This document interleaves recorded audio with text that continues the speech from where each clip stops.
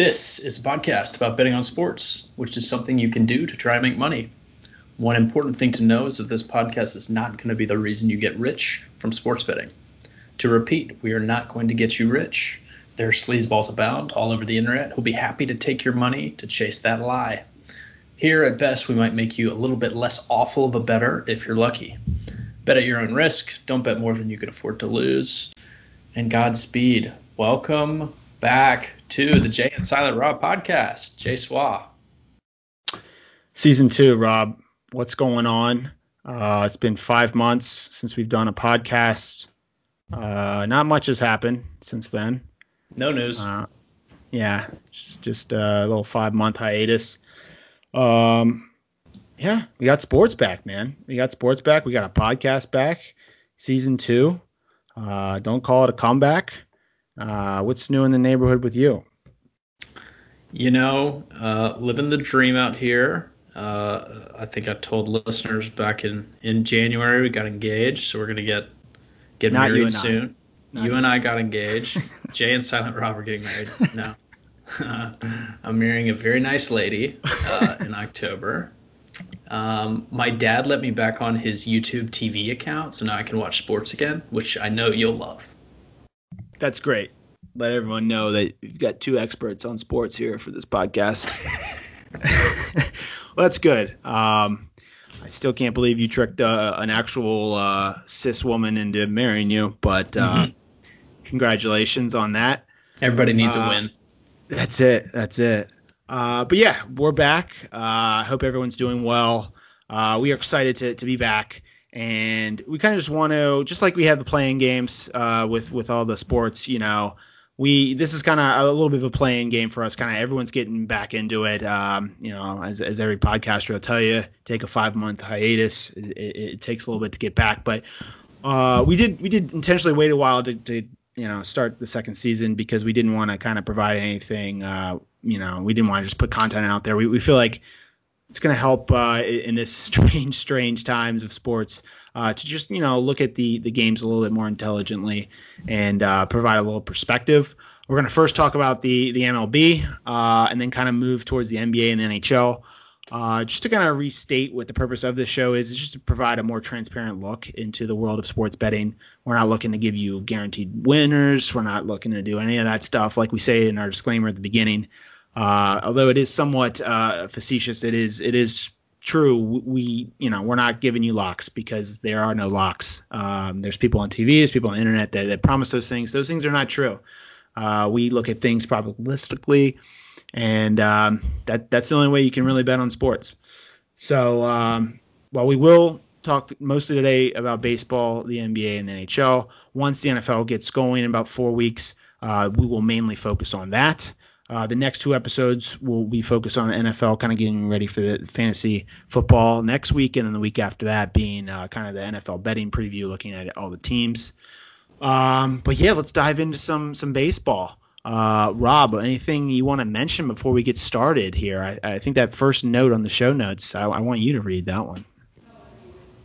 The first note here. Yeah, so the most important thing that I could say in this entire show is that the Marlins are at the top of their division, the NL East. That's exactly right. So we have the Marlins winning their division currently. The Orioles are above 500 and a playoff team.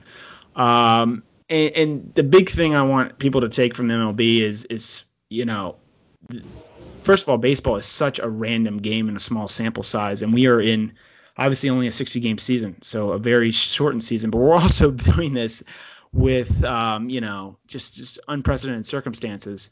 Just some examples. Rob's Marlins have missed nearly 2 weeks of action. The Cardinals have played 5 games, and they are playing a doubleheader tomorrow in Chicago. In an effort to curb the virus, they are individually renting cars and driving to Chicago, so they're not on a bus giving it to one another. So if you take one thing from this podcast, this is a utterly random year of baseball. An utterly random year of baseball. And that's before we even get to the new playoff format, which, makes things actually even more random. So before we get in that playoff format, other than you want to maybe repeat that phrase about your Marlins, is there anything you want to talk about from the baseball you've seen this so far?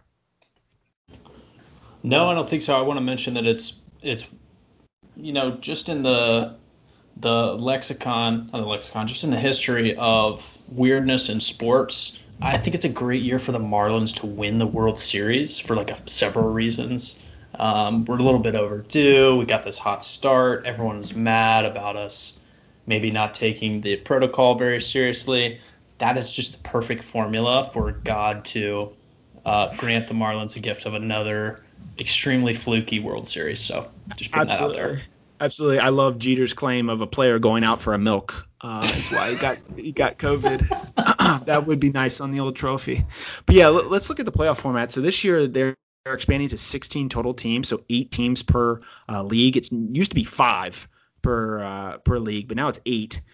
So the 1 through 3 seeds are going to be the division winners. The 4 through 6 seeds are going to be the second place in the division. And the next 2 teams, so 7th and 8th, regardless of the division, will be in the playoffs. The biggest change is it used to be where the 1 through 3 seeds would get a bye. They wouldn't have to be in the wild card. Now they have to be in the wild card. So a team could, let's say, hypothetically go 60-0. They still would not get a bye. They would still have to play a 3-game wild card series in the first round. So this new format really hurts the Dodgers and the Yankees, who are the clear 2 best teams in each league. And it really benefits those teams who really the 4 through 6, or I should say 3 through 8 really benefit, because 3 through 5 are shielded from playing the top 2 teams in the first round, which is pretty much a crapshoot. A 3-game series, I mean, I think the Orioles just swept the Rays in a 3-game series a couple weekends ago. Like, it's just baseball in a weekend series is just completely random. So very easily these teams that don't have to face the 1 or 2 seed, maybe the 7 and 8 seed beats the 1 and 2 seed, and they never have to face them. And then you have to also remember the division series is only 5 games. So it goes from wild cards 3 games, division series is 5, and then the championship series is 7, the World Series is 7. So this is much more like a hockey format, or even an NBA format, except that the sport of baseball is much more random than even hockey, but especially more random than basketball. So we're going to look to capitalize on this. Anything before we kind of look at some indicators how we're going to capitalize on that? Does anything jump out to you about that, or any questions you have about that to try to clarify? Yeah, is it true that is scoring down thus far? It is. They just the MLB's brilliant PR, spin this year. They just released that they've been using humidifiers, what they've been using in Arizona and Colorado. They've been using, I think, 4 other stadiums. I forget the stadiums. So that's one factor. Last year there was a big scandal about how the balls were doctored, more so not even in non-humidifier stadiums. But yeah, all around it is down. Scoring is down. Mm-hmm. But yeah, that is a good note. So I'm thinking when you're talking about those 7 and 8 seeds and the randomness that's already inherent in a 3-game series with a 1 or 2 seed, one hot pitcher like that's it, really. Like, absolutely, all these incredible lineups the Dodgers and the Yankees have could definitely be neutralized. I find that exciting personally as a fan. I think that's awesome. Yeah, as a fan of the Marlins and Orioles, absolutely, we should find that very, very. We want randomness. Yeah, no, but absolutely, it is exciting. Now, is it fair? No. But I'm not going to lose any sleep over Dodgers and Yankee fans thinking something's unfair. Mm-hmm. But yeah, it's going to be fun. We're going to look for some teams to kind of benefit from this. And these are some teams that maybe start out slow or maybe just barely make it into the playoffs. A really great thing that's going to help us is the trade deadline's only 17 days away. We're taping this on August 14th, so it's August 31st is the deadline, and it's only just over 2 weeks away. And right now, only 2 teams have less than a 10% chance of making the playoffs. Just the Pirates and Mariners. Sorry, Andy Andrews. Really, there's just so much in flux, and there's so much that, these teams don't even know if they're going to be in or not. And you're also going to see the trade deadline. It's going to give us a insight on the franchises that actually care about winning this year. Mm-hmm. And to give you an example, the Red Sox, I think they did a really smart move. First of all, trading Mookie Betts, that's debatable. But they shut down Chris Sale about in April and have him get Tommy John surgery. As soon as this all came up, they just kind of said, you know what, let's just take a step back this year. And so they traded Mookie in March. They traded, or I think it was maybe February. They shut down Chris Sale. They shut down their left-handed Eduardo Rodriguez. And they're just, they're not, of course, coming out and saying it, but you're connecting the dots that they're just saying we don't really care about this year. And you look right now, they actually are in last place in the AL East. So 2 years ago, didn't they win the World Series? I mean, it just, I think it is smart what they're doing, but it's showing you that the actions they're making are telling us that they're not caring.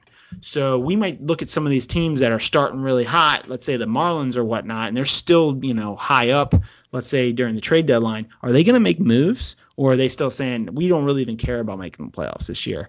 So there's some things to look at. As far as teams that have underwhelmed so far but have the talent, not just preseason expectations, but just the talent in general that could make a potential run, we're looking at the Reds, the Nationals, the Phillies, the Astros, and the Rays. The Rays have actually just won 6 straight, so they're probably not on that list anymore. But those other teams are all under 500, but they all have immense talent. And if they get in, they can get some things done. Also, we want to look and see if those teams, for example, like the Astros, they have a terrible bullpen. Are they trading for bullpen pieces, or are they just kind of saying, hey, we're, everyone hates us, our bullpen's shit, let's just take a step back this year. And you don't know. A lot of people are bashing on them, rightfully so. But I don't know if you saw Zach Greinke apparently was tipping his pitches intentionally and still striking out people the other night, which I thought was pretty boss. He said second sign after 2. It was awesome. Right. But you never know. I mean, the name of the game, like I said, for really all of baseball, but all of sports, but especially baseball this year, it's flux. And it doesn't take long for something to show in a 60-game series to be season to be actionable.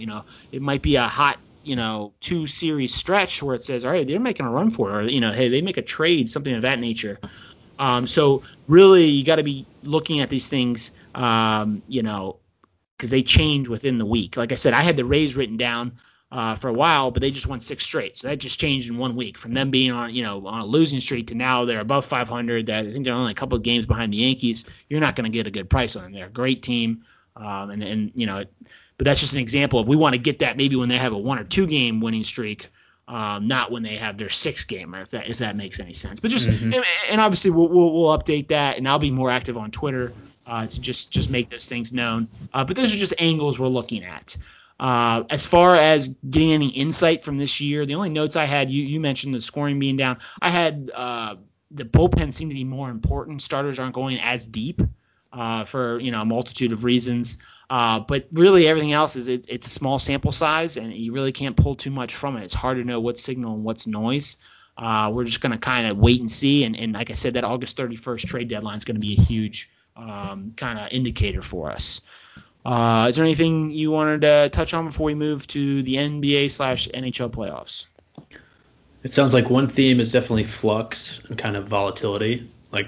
There's a huge range of possibilities now. Is it fair to say that sort of a little bit more parity in baseball across teams and across opportunities is now the case? So yes and no. Parity induced by the league based on everything that's going on, right? It's unbalanced schedules, right? You're only playing the AL West. If you're a West Coast team, you're only playing the AL West and the NL West, right? You're only playing the AL East, so things of that nature. But the top teams, if we had a 162 game season, you would see the lowest of lows. So you'd see the Tigers, the Orioles, the Marlins have 40, 50 wins, which normally previously the worst teams would only have 60, 65 wins. And you'd see the Dodgers and Yankees 105, 110, which are I think the Mariners record's 114 or 116 wins, all-time record. So those teams are really good, but I think what you're bringing up, given what the league is doing, probably somewhat intentionally, is making more parity. So it is making more randomness. I'm just saying, don't go out there and bet the Yankees and the Dodgers to win the World Series, because they have to win 3 series, 2 of which are shortened series, just to get to the World Series. And like you said, there's just so much randomness involved. But yeah, I think that's a good point. That's a good point to bring up. And so yeah, the major themes: flux, wait and see. August 31st will tell us a lot as we approach it. And I think we have 2 podcasts we're going to tape before then, so we'll be updating. And yeah, it's just fun to watch. It's fun. And, it's good to see baseball back. Now we're going to move to the major differences between the NBA and the NHL playoffs. So I do not bet serious money on the NBA or the NHL, and I don't really think it's a smart time to kind of just pick up and put serious money on that, at least personally. I've thrown a couple of bucks down on certain games, like for Capitals games. I saw they were playing like shit, and I made some money against them, things of that nature, but nothing serious. But I do want to go over some major differences that can make you at least think of the watching them differently, and maybe pick up on some betting opportunities. So the biggest thing is, or one of the biggest things is, the NBA bracket doesn't reseed, while the NHL playoffs do reseed after the first round. So what that means is the Lakers are going to play the playing winner, either Memphis or most likely the Trailblazers, and then they're going to play the Rockets or the Thunder. There's no reseeding. So that bracket, as it comes out, it's the definite thing. So the Rockets are one of the more they're not favorites, but they're like that second tier. If they could have potentially avoided playing the Lakers in the second round, they would be much more likely to win. But they're going to have to beat the Thunder, which about 80% of the time they're going to do. But then they have to beat the Lakers and most likely the Clippers just to make it to the finals. Whereas in the NHL, it's still in flux. So, for example, in the East, the 2 best teams are most talent-wise, at least, are Tampa Bay and Boston, but they might play each other in the second round based upon if a lower seed loses. So, for example, the number 1 seed is Philadelphia and Montreal. Philadelphia's not the best team, but they won the play-in games to get the number 1 seed. But Tampa Bay and Boston might play each other in the semifinals, so we might look at this as a bettors and say whoever is playing Philadelphia, who's the 1 seed but not really a 1 seed, might be a great play. And that's looking like it could very easily be the Islanders, who might upset the Capitals, who are looking like absolute dog shit right now. They have a game tonight, which will pretty much show the whole series if you don't come back and win after the way they lost game 1. But that's for another podcast. Anyways. But just more thinking about how the playoffs are different, the reseeding. And I'll expand about this as the playoffs go on. But it's just something to be thinking about. It's very important to know the playoff rules and how the playoffs are done. The second thing I want to touch on is there's most likely there will only be 2 NBA series in the first round where the favorite is not going to win 70% of the time or more. And what I mean by that is, so the Jazz and the Nuggets play each other. That's the only one that's under 70% in the West Coast. That's about, the Jazz are about 63%, I believe, to win. Whereas I have it at the bottom here. The Jazz are expected to win 42% of the time, whereas the Nuggets are supposed to win 63% of the time. Obviously, there's 5% extra in there because that's how the bookmakers make their money. But that's pretty much the only close series in the West. And the only close series in the East for the first round is going to be the Heat and the Pacers. Conversely, in the NHL, only 2 series is the favorite expected to win more than 70% of the time. So on the other side of the spectrum, we're going to see a lot more upsets in the first round in the NHL. Already we have the Caps are down to the Islanders. We have Calgary is the 6 seed is over the 3 seed Dallas. We have Vancouver, the 5 seed, over the 4 seed. So you're going to see a lot more randomness and upsets in hockey, and that's just the nature of the game. Hockey is, you got 20 some odd players.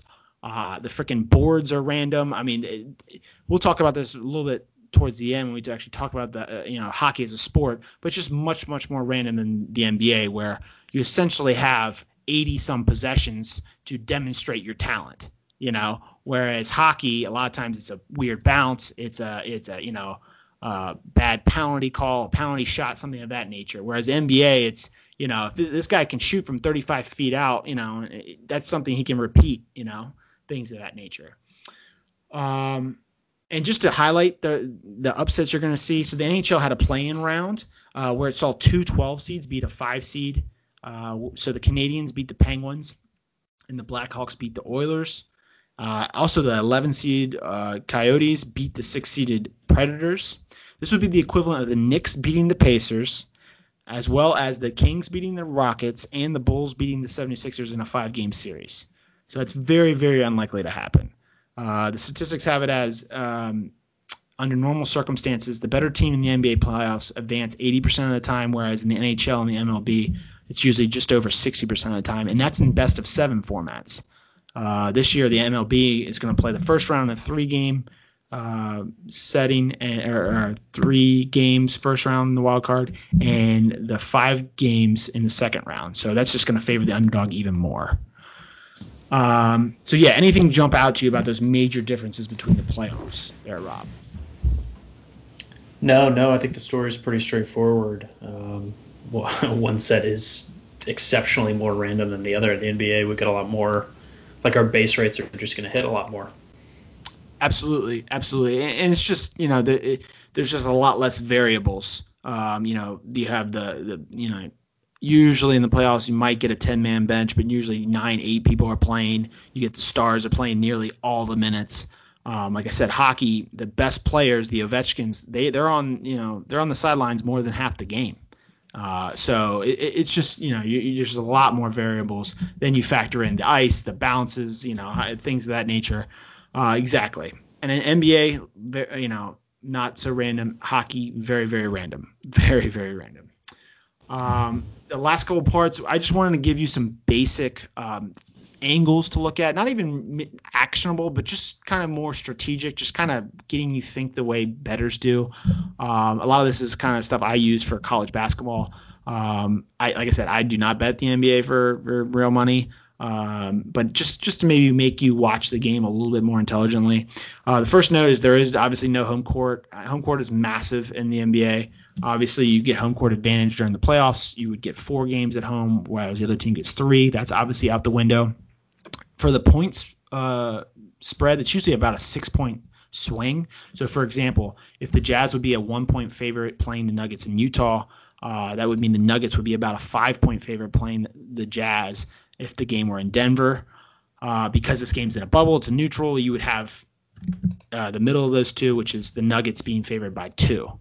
So if you think about that, instead of having 4 games where the Nuggets are favored by 5 and 3 games where the Jazz are favored by 1, you're going to have 7 games potentially where the Nuggets are favored by 2. So that's going to help the underdog. It's going to be more random. Now, obviously, you can break down who has more home courts, things of that nature. Like I said, this is just a very basic overview. Also, another thing is a very common angle is a team that just lost, betting on them, especially when they are coming back home. Obviously, there's no home court, but still human nature for a team that lost the first game to be more motivated to win the next one.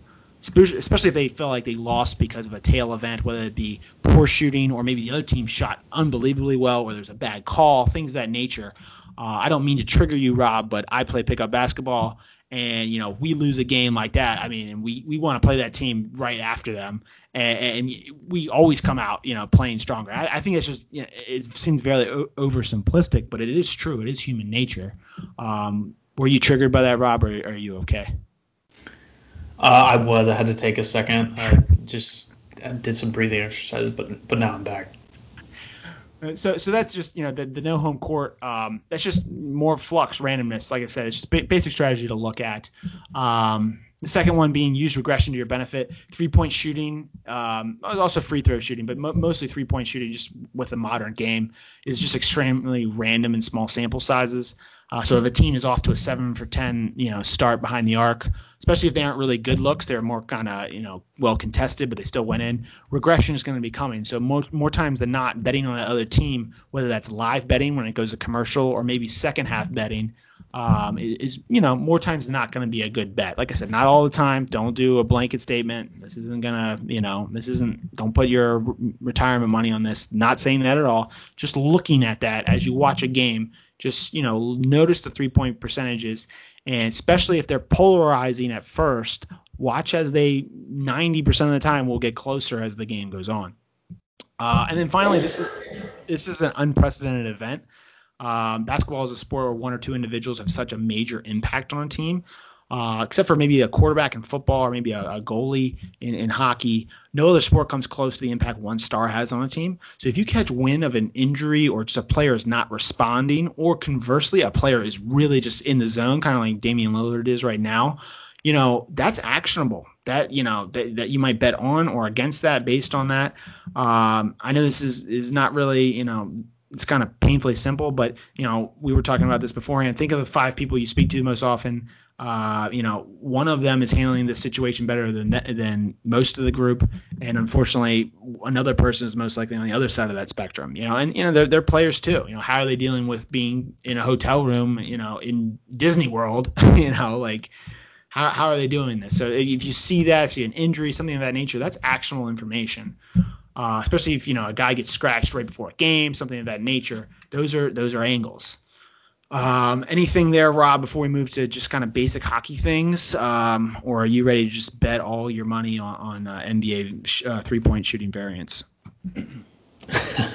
It's the second one. No, I want to ask about you hit on something that's kind of like signal to noise ratio with this 3-point shooting thing, small sample size. I'm wondering if you have any. I mean, it seems like it's totally a feel thing to decide when noise becomes signal, right? When Damian Lillard gets hot enough where it's like, okay, this momentum is bettable, right? Is continuable. Sure. I mean, this is really an age-old debate. There's been a lot of papers actually written about the hot hand theory. And for a while there, it was proven that it was not, and then came out, and there was another paper that says it says it is a real thing. So the hot hand theory is just the guy is on fire, and like the video games when you were a kid, like this guy is unstoppable. And I think anyone that's ever played a sport, and it could be your emotions tricking you, would say that the hot hand is a real thing, and I do believe the hot hand is a real thing. That being said, I don't think a hot hand is a large enough thing to make more of like say than a 5% difference. So if this guy is unbelievably locked in, he doesn't go from being a 40% 3-point shooter to a 45 or potentially 50% shooter. I don't think it's that, but I do think there is, with just confidence and things of that nature, there is some sort of bump. But a lot of it is watching it. Hockey, it might be better to explain here, and we're kind of going to talk about this with the NHL next. But it is a little bit of a feel thing. Was that 3-point shot? Was that a wide open? Was that hockey goal? Was that a weird bounce off the boards, or was that actually a good pass he made? It's just things of that nature. It was that, and is this repeatable? And that, when in doubt, just ask yourself, is that repeatable? And if it is repeatable, then that is signal. If it's not repeatable, that is noise. That's obviously painfully simple. These are unbelievably talented players, especially basketball shooters. But that is what we're looking for. So like I said, the 7 for 10 I think is good because that's enough sample where, okay, well, it's not just a couple. That's a lot of threes. NBA average is right around like 35, 30, 36, 7%. That's well above that. It's double that pretty much. So they are running hot. Now, how much is it they're running? Are they running extremely hot, or were a lot of those open looks? Because then it's not really as much. You know what I mean? I heard Daryl Morey talk about how, these NBA players in practice, they'll make those 3-pointers, and he has specialists on his team. But he said a lot of those, like Eric Gordon guys, he said 80% of the time they'll make a wide open 3, when it's not a game setting, things of that nature. So even though Eric Gordon shoots probably 42, 43% from the field.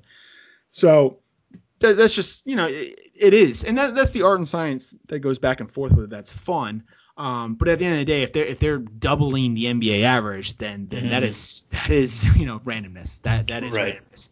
Question is how much?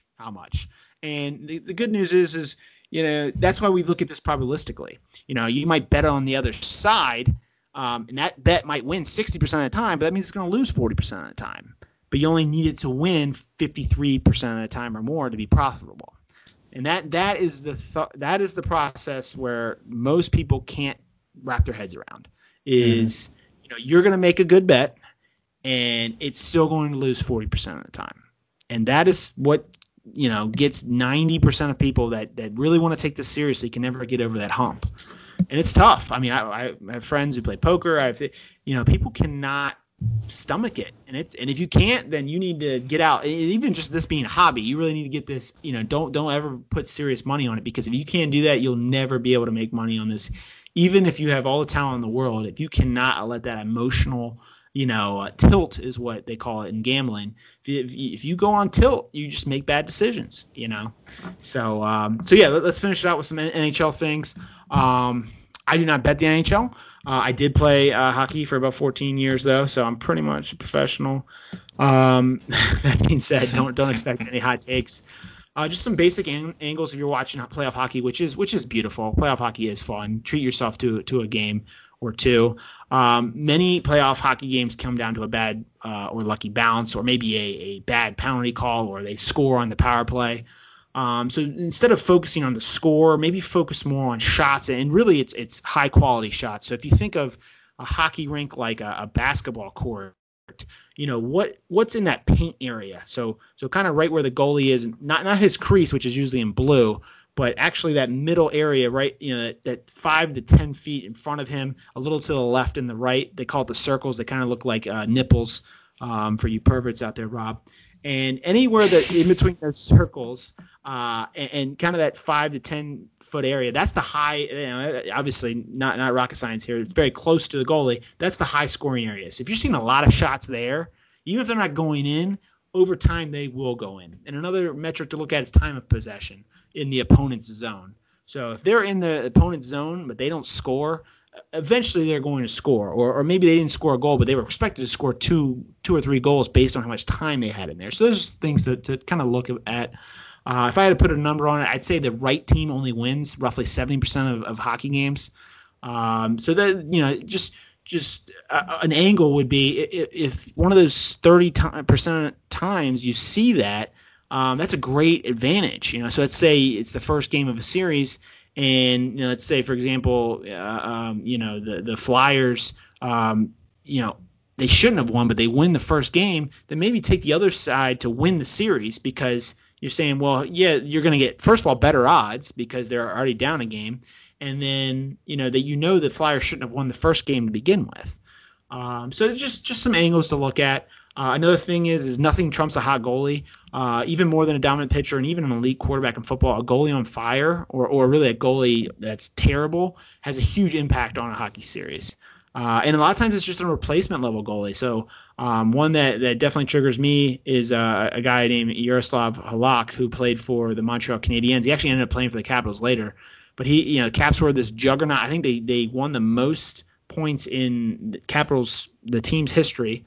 They were the 1 seed, and they played the 8 seed, and this Halak guy fucking stood on his head and he destroyed us. But it is true. If you see a hot goalie, there's nothing more dangerous in the NHL playoffs. So, or conversely, you see a goalie's playing like shit. No matter how much talent you have on the actual ice, nothing can overcome a bad goalie too. And then finally, with that being said, hockey is a team sport. You need the lucky bounces, you need the good goalie, but you also need the chemistry. You need you need the belief you're always in a game. And the way you can really see this is how does a team play when they're down, or maybe they especially if they're down 1 or 2 or maybe even 3 goals, or how do they respond after a bad game? So an example would be the Capitals were winning their first game. They lost. They were winning 2-0. They gave up 3 goals in the third period. They looked like absolute dog shit. Pretty much everything you need to know about the Capitals is how they're going to come out in game 2 tonight. If they don't come out and dominate the Islanders, then they're not going to win the series. And I'll put money on that. If they don't win tonight, they're not winning the series. Now, obviously, they'll be down 2-0. That's not really the boldest take. But, how do they respond? I personally don't think their coach is any good, so I don't think they're going to play well. But that you need those teams to – how do they respond when the bad bounces come? Because, like we said, hockey is so random. You're going to get some bad – you're going to be played from behind. You're going to have bad bounces go your way. How does the team play? Are they still comfortable? Are they still confident? And you can see that if you watch, even if you're not, somebody who watches a lot of hockey, you can just see how they're skating, how they're playing. So yeah, those are some very, very basic things to help you enjoy the wonderful art that is playoff hockey. I do urge everyone to give it a try. But yeah, I think we've kind of covered everything. We didn't want to do too much. This was like a play-in podcast, if you will. Is there anything you wanted to cover before we wrap things up, Rob? No, I think that's great. Okay, I do want to be a bit cultured here. First of all, talked about how next episode we're going to talk about fantasy football. And then the following episode we're going to do like NFL team previews, betting previews, things of that nature. But for my culture, have you ever heard of a team called RB Leipzig? RB Leipzig. Leipzig? Leipzig, yes. Sounds German. No, I haven't heard of them. Yes. So the RB is just because we've been having some capitalist issues in this country, I just want to realize, it's all over the world too. So anyways, Leipzig, obviously you got that right, in Germany, is in Eastern Germany, which is obviously still a little bit behind Western Germany. So yeah, it's their soccer team, football over there. I'm cultured, okay? And they were essentially purchased about 3 or 4 years ago by Red Bull. They're called RB Leipzig. Part of the Bundesliga, the German league. You can't have any sort of like advertisement in the team's name. So they're not officially called Red Bull. They have some freaking weird ass German word that it's like supposed to be known as. Anyways, all the Bundesliga teams, the German league teams, like protested their games, things of that nature. Like they're ruining, the purity that is their sport. Even though Bayern Munich is pretty much the New York Yankees of the Bundesliga. But anyways, RB Leipzig, they won in the Champions League quarterfinals last night. They advanced to the semis. Bayern Munich just beat Barcelona today. So yeah, I just want to be a little cultured here, bring in a little soccer, and and just realize that hey, capitalism, it's an issue everywhere. It's not just here. It's not just here. But yeah, if you ever are interested, I would look up that RB Leipzig controversy. People were like wouldn't let their buses into like road games, things of that nature. It was pretty interesting. I do remember talking to a German once about it, and they were like, yeah, they'll do it for a couple years and then they'll get over it. But yeah, now they're a powerhouse. They used to be like the shittiest team ever and essentially just, pumped money into this organization, and now they're a juggernaut. But yeah, just wanted to leave you with a bit of culture, Rob. I love to get more cultured. All right, well, if you don't have anything else to say, I think we'll wrap this up, and we'll see everybody next week. Peace.